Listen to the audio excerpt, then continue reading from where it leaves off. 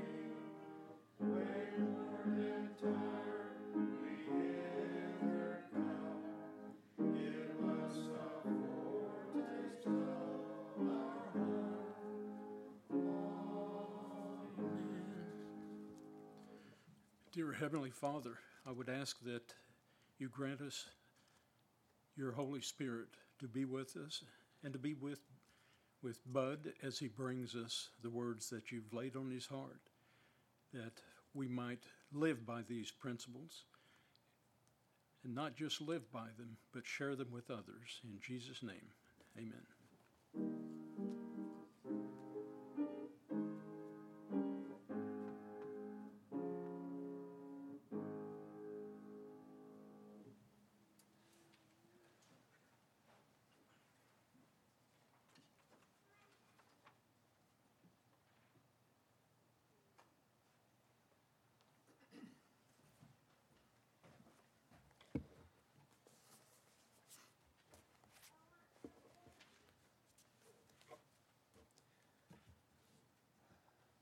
You know, it's incredibly humbling to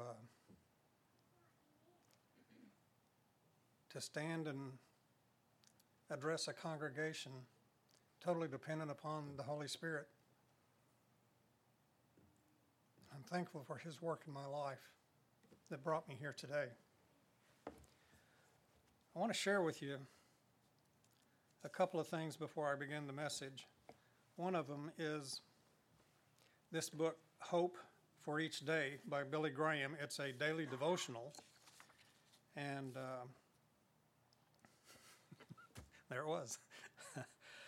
And there's a story in it that I wanted to share with you. An elderly, godly man who lay on his deathbed called for his grandson and said to his grandson, "I don't know what I will be doing in heaven, but if I'm permitted, I'm going to ask God to let me build your mansion. You be sure to send up plenty of good material."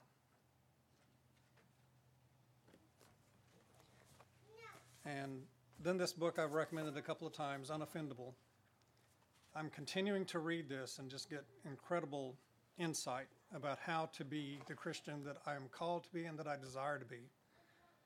And I read a short paragraph from it Wednesday night at prayer service. I'd like to read it again to those of you who were not here. It's short, but it's incredibly powerful.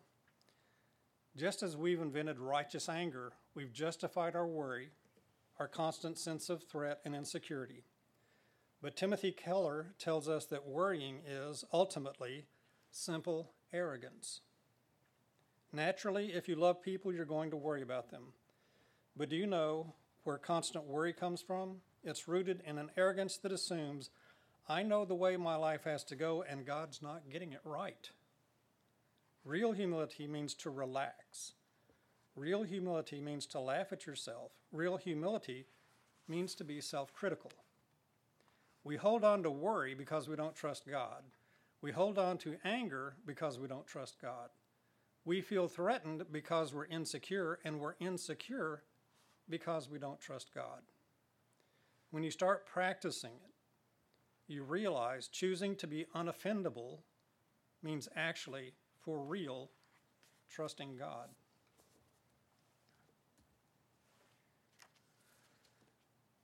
When I first went to work at the Department of Human Services back when I was in my early 30s, a woman that became sort of a mentor to me, that taught me the 1960s designed software that DHS was still using. She gave me this, and I just got a real kick out of it, but it's so profound. It's titled, What I Know. There's something I don't know that I'm supposed to know. I don't know what it is I don't know, and I feel I look stupid because if I seem both to not to know it and not know what it is I don't know, therefore I pretend I know it. This is nerve-wracking, since I don't know what I must pretend to know. Therefore, I pretend to know everything. I feel you know what I'm supposed to know, but you can't tell me what it is because you don't know that I don't know what it is. You may know what I don't know, but not that I don't know it. And I can't tell you. So you will have to tell me everything. And when I first became a Christian, what I knew was I needed to get right with God. I had left the church when I was 15, and I came back at age 25 in a desperate awareness that I needed salvation, I needed to be right with God, and I wasn't even sure what that process was.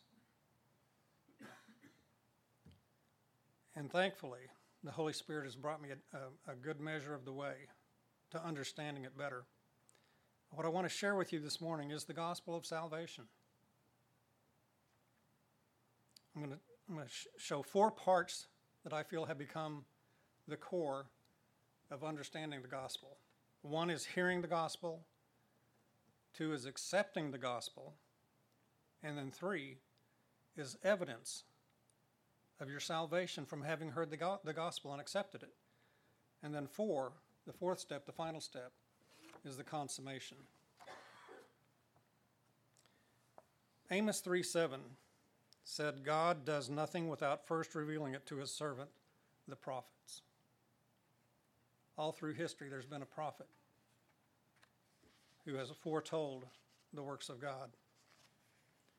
Romans 3:23 says, all have sinned and fall short of the glory of God. The glory of God in us is us being who we've been created to be, conformed to the character of Christ.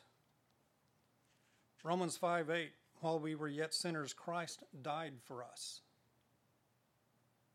Romans 5:23, the wages of sin is death, but the free gift of God is eternal life in Christ Jesus our Lord.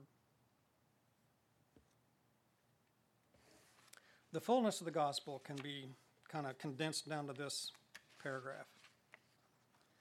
From the beginning of man's walk on earth, the birth of a Savior was prophesied repeatedly, that he would be born of a virgin as the Son of God, be crucified for the sins of all men,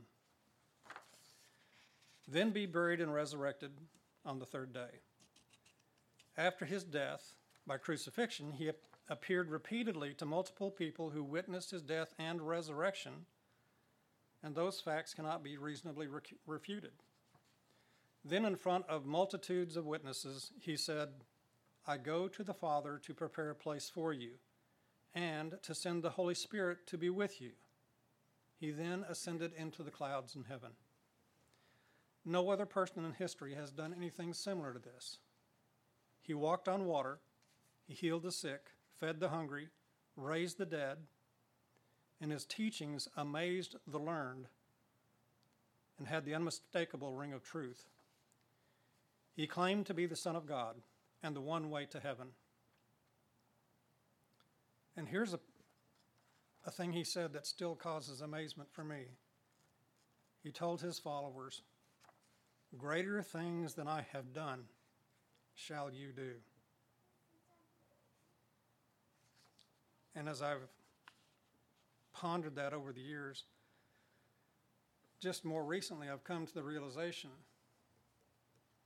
that the power that created everything, the galaxies, the heavens, the earth, everything on it, all of us, that power through the Father, the Son, and the Holy Spirit, that Holy Spirit, that power now indwells us. When our faith is sufficient and our love for God and others is sufficient, there are things that might be accomplished through our union with the Holy Spirit that we cannot yet imagine. And for those who have ears to hear, we all at any point in our life have our own created reality and truth. I once believed that after I left the church at 15, I thought, there's probably a God. His son is probably Jesus Christ. But Christianity doesn't work for me. And I left and chose a destructive path that led me to a spot at age 25. There was a complete breaking. There was the realization that my life was an absolute wreck. I was at death's door. I had a choice that was very simple, life or death. If I choose life, I have to reconcile with God and get right with him. And there's a time before that when I thought, maybe there's a God, but I'm okay because I'm a good person. If there's a heaven, I will make it because I'm a good person. I obviously wasn't a good person. In my mind, I was. My friends told me I was. But I was living in rebellion to God, and by my life's witness to others, you wouldn't know that there was a Jesus or a God. Once we're convinced of a lie, it's harder to give up the lie and accept the truth than it was to accept the lie in the first place. And having accepted that lie, that the crucifixion had nothing for me personally, yeah, Christ died for the world, but what's that mean to me? Nothing. I'd accepted that lie. And currently in the U.S., there are more than 200 different Christian denominations and a staggering 45,000 globally. Those are people who are called to be united in Jesus Christ, and yet there's 200 different labels of Christian churches here in the States and a staggering 45,000 globally. What does that mean? Too often, we start majoring in the minors, is one way to put it. We take our focus away from lifting up Jesus Christ, and we focus on things that divide us. I believe that the purpose of the church is to unite us all firmly in the gospel of Jesus Christ. It's hard to get everybody together when they're so determined to depart from the instructions that are in Scripture. But I believe that if we lift up Jesus Christ, that his Spirit will unite us. And I don't know how. I do not know how it can be done. We are so divided. But I feel that my mission to respond correctly to his calling is to lift up Jesus Christ.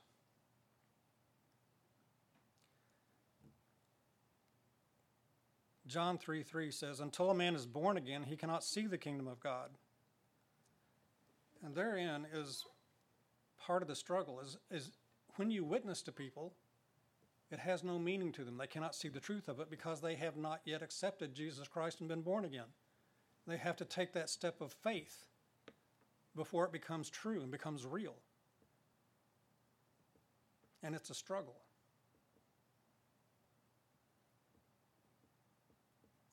Fortunately, the Holy Spirit is persistent in calling us all to truth. We simply must be teachable and willing to hear him. Point number 2 is accepting the gospel. Romans 10:17. Faith comes by hearing the word of Christ. Christ brings salvation to everyone who believes. First thing that a person does when they hear and accept the gospel is pray the sinner's prayer. I accept you, Jesus, as my Savior. I repent of my sins, and I ask you to save me. Come into my heart to dwell there and make me a new creature in you. Second thing is be baptized by immersion in water. In front of witnesses, lay down the old person as in a grave as you go into the water and symbolize the resurrection of the new person coming back up out of the water. Now a new person in Christ. And then to be baptized in spirit by laying on of hands and to have the Holy Spirit indwell you by invitation and then continually by making the Holy Spirit welcome. And that means allowing the Holy Spirit to shine his light into our darkest corners. And the scripture that says, bring forth fruit meet for repentance, I used to look at that and go, well, what does that mean? It means that in our lives, whatever fruit we bear, whether it's good or bad, the Holy Spirit will show us the bad fruit. That is what we need to bring and lay at the foot of the cross and repent from it. And the Holy Spirit will work with us continually through the course of our life to bring us into perfection when we submit to that process. We commit to join in the fellowship of the body of Christ and be devoted to the building of God's kingdom here on earth. Point number 3. Points 2 and 3 are like, there's more sermons in there than my lifetime has to present, and I don't know it well enough to present it. But point number 3, I think is critical. Point number 3 is the evidence of salvation.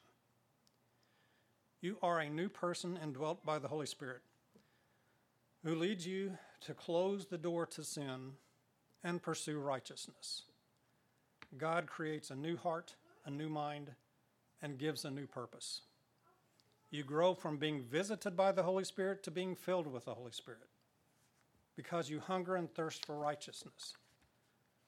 I reached a point in my life where when I decided I had to get right with God, and that process that came just within the weeks that followed that, I began to examine my life for everything that I thought stood between me and intimate relationship with God, and I wanted it out of my life.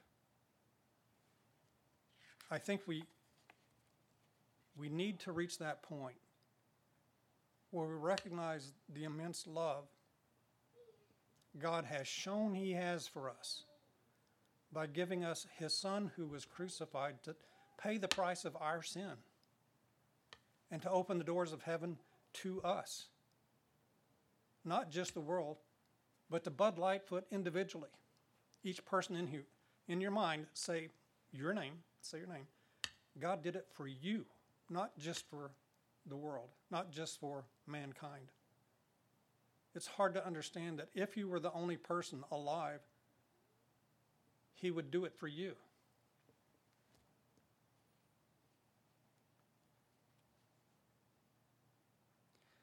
You desire more than anything else because he loves you to love him in response in as much measure as you can bring to it. You desire more than anything else to bring God's kingdom to earth as it is in heaven. You love to share the gospel. You love the sacrament of the Lord's Supper, to remember him and honor his sacrifice. And in so doing, with taking the bread and the wine, you are cleansed from all sin, the same as the day you were baptized. 1 John 1:7 says, if we walk in the light as he is in the light, we have fellowship with one another, and the blood of Jesus, his Son, cleanses us from all sin. There's two very familiar scriptures that I remember as a child, primarily Philippians 2:12. It says, work out your own salvation in fear and trembling.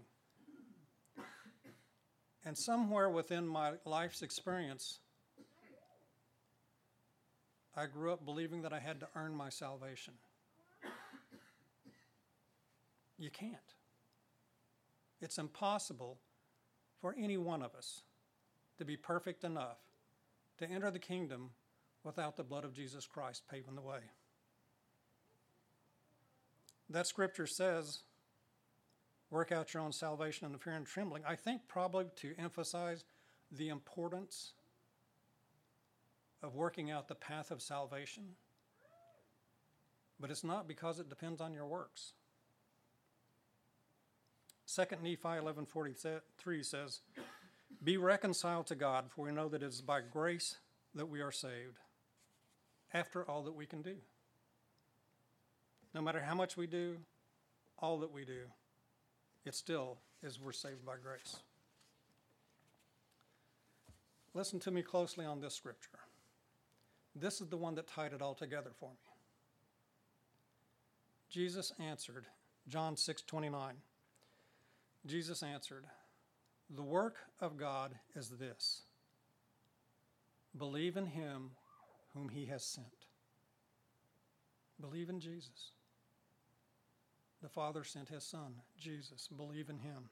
Romans 8:16. The Spirit himself, the Holy Spirit within us, the Spirit himself bears witness with our spirit that we are the children of God. And there's the evidence of our salvation. If we feel it's left to us with our works, how can you escape the anxiety of not knowing?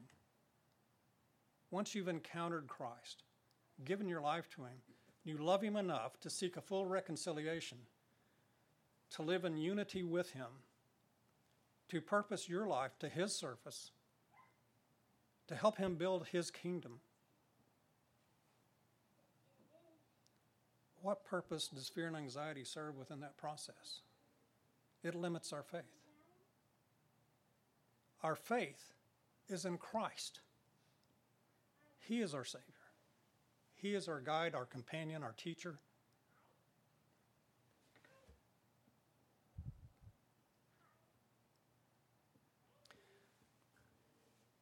If you believe that your works or anything else, other than your name being on the roll in heaven with the names of the redeemed, you've been deceived.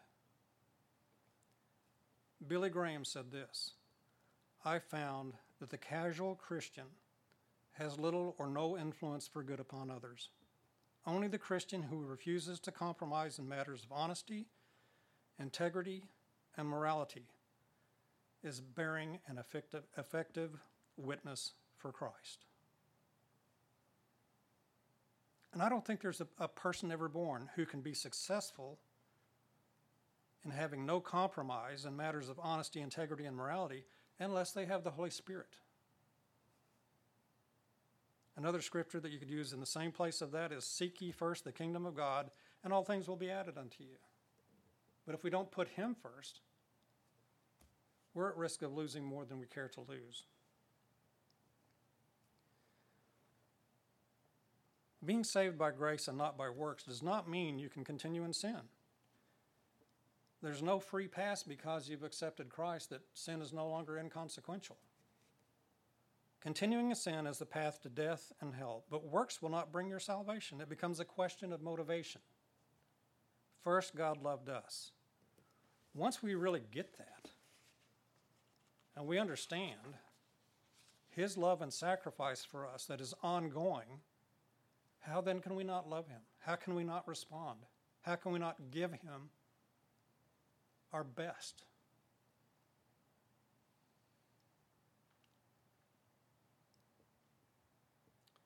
How can we have close fellowship with him if we live in sin, which separates us from him? The consequence of sin is pain. Ongoing sin increases his pain on the cross, as well as the pain we suffer in life on earth. That realization made me want to determine to remove all sin from my life that I could. And that process continues. daily for the rest of my life. There's something that I call the residue of sin. Once you've been as far out in the woods running with the wolves as I have, there's a residue of that sin. And it has consequence yet to this day. I think the greatest testimony that anybody can have is from their youth. They recognize the value of intimate relationship with God. They chose to serve Him from an early age, and they spared themselves living with a deep residue of sin. I wish that was my testimony. But I look forward to point number 4, the consummation of salvation. That's graduation day. We leave this clay vessel and ascend in spirit only into the heavens to be with Jesus in the kingdom of His Father, where He has prepared a place for us with the building materials we have sent ahead to be used for our dwelling. In closing, I want to share this story. A little girl walking with her father one evening looked up at the stars in heaven and said, "Daddy, if the wrong side of heaven looks this beautiful, what must the right side look like?"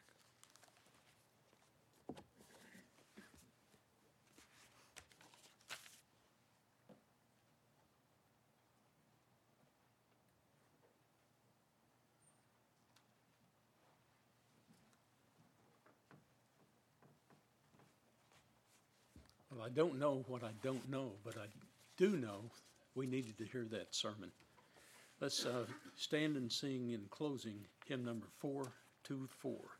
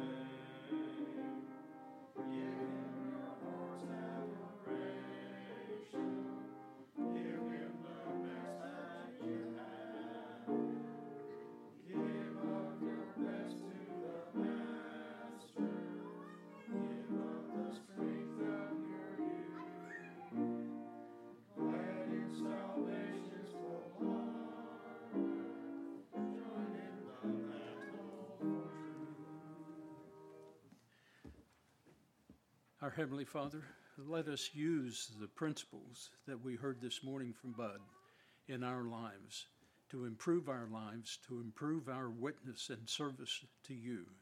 And thank you for the gift of your Son, that we might also live with you and be returned in our relationship with you.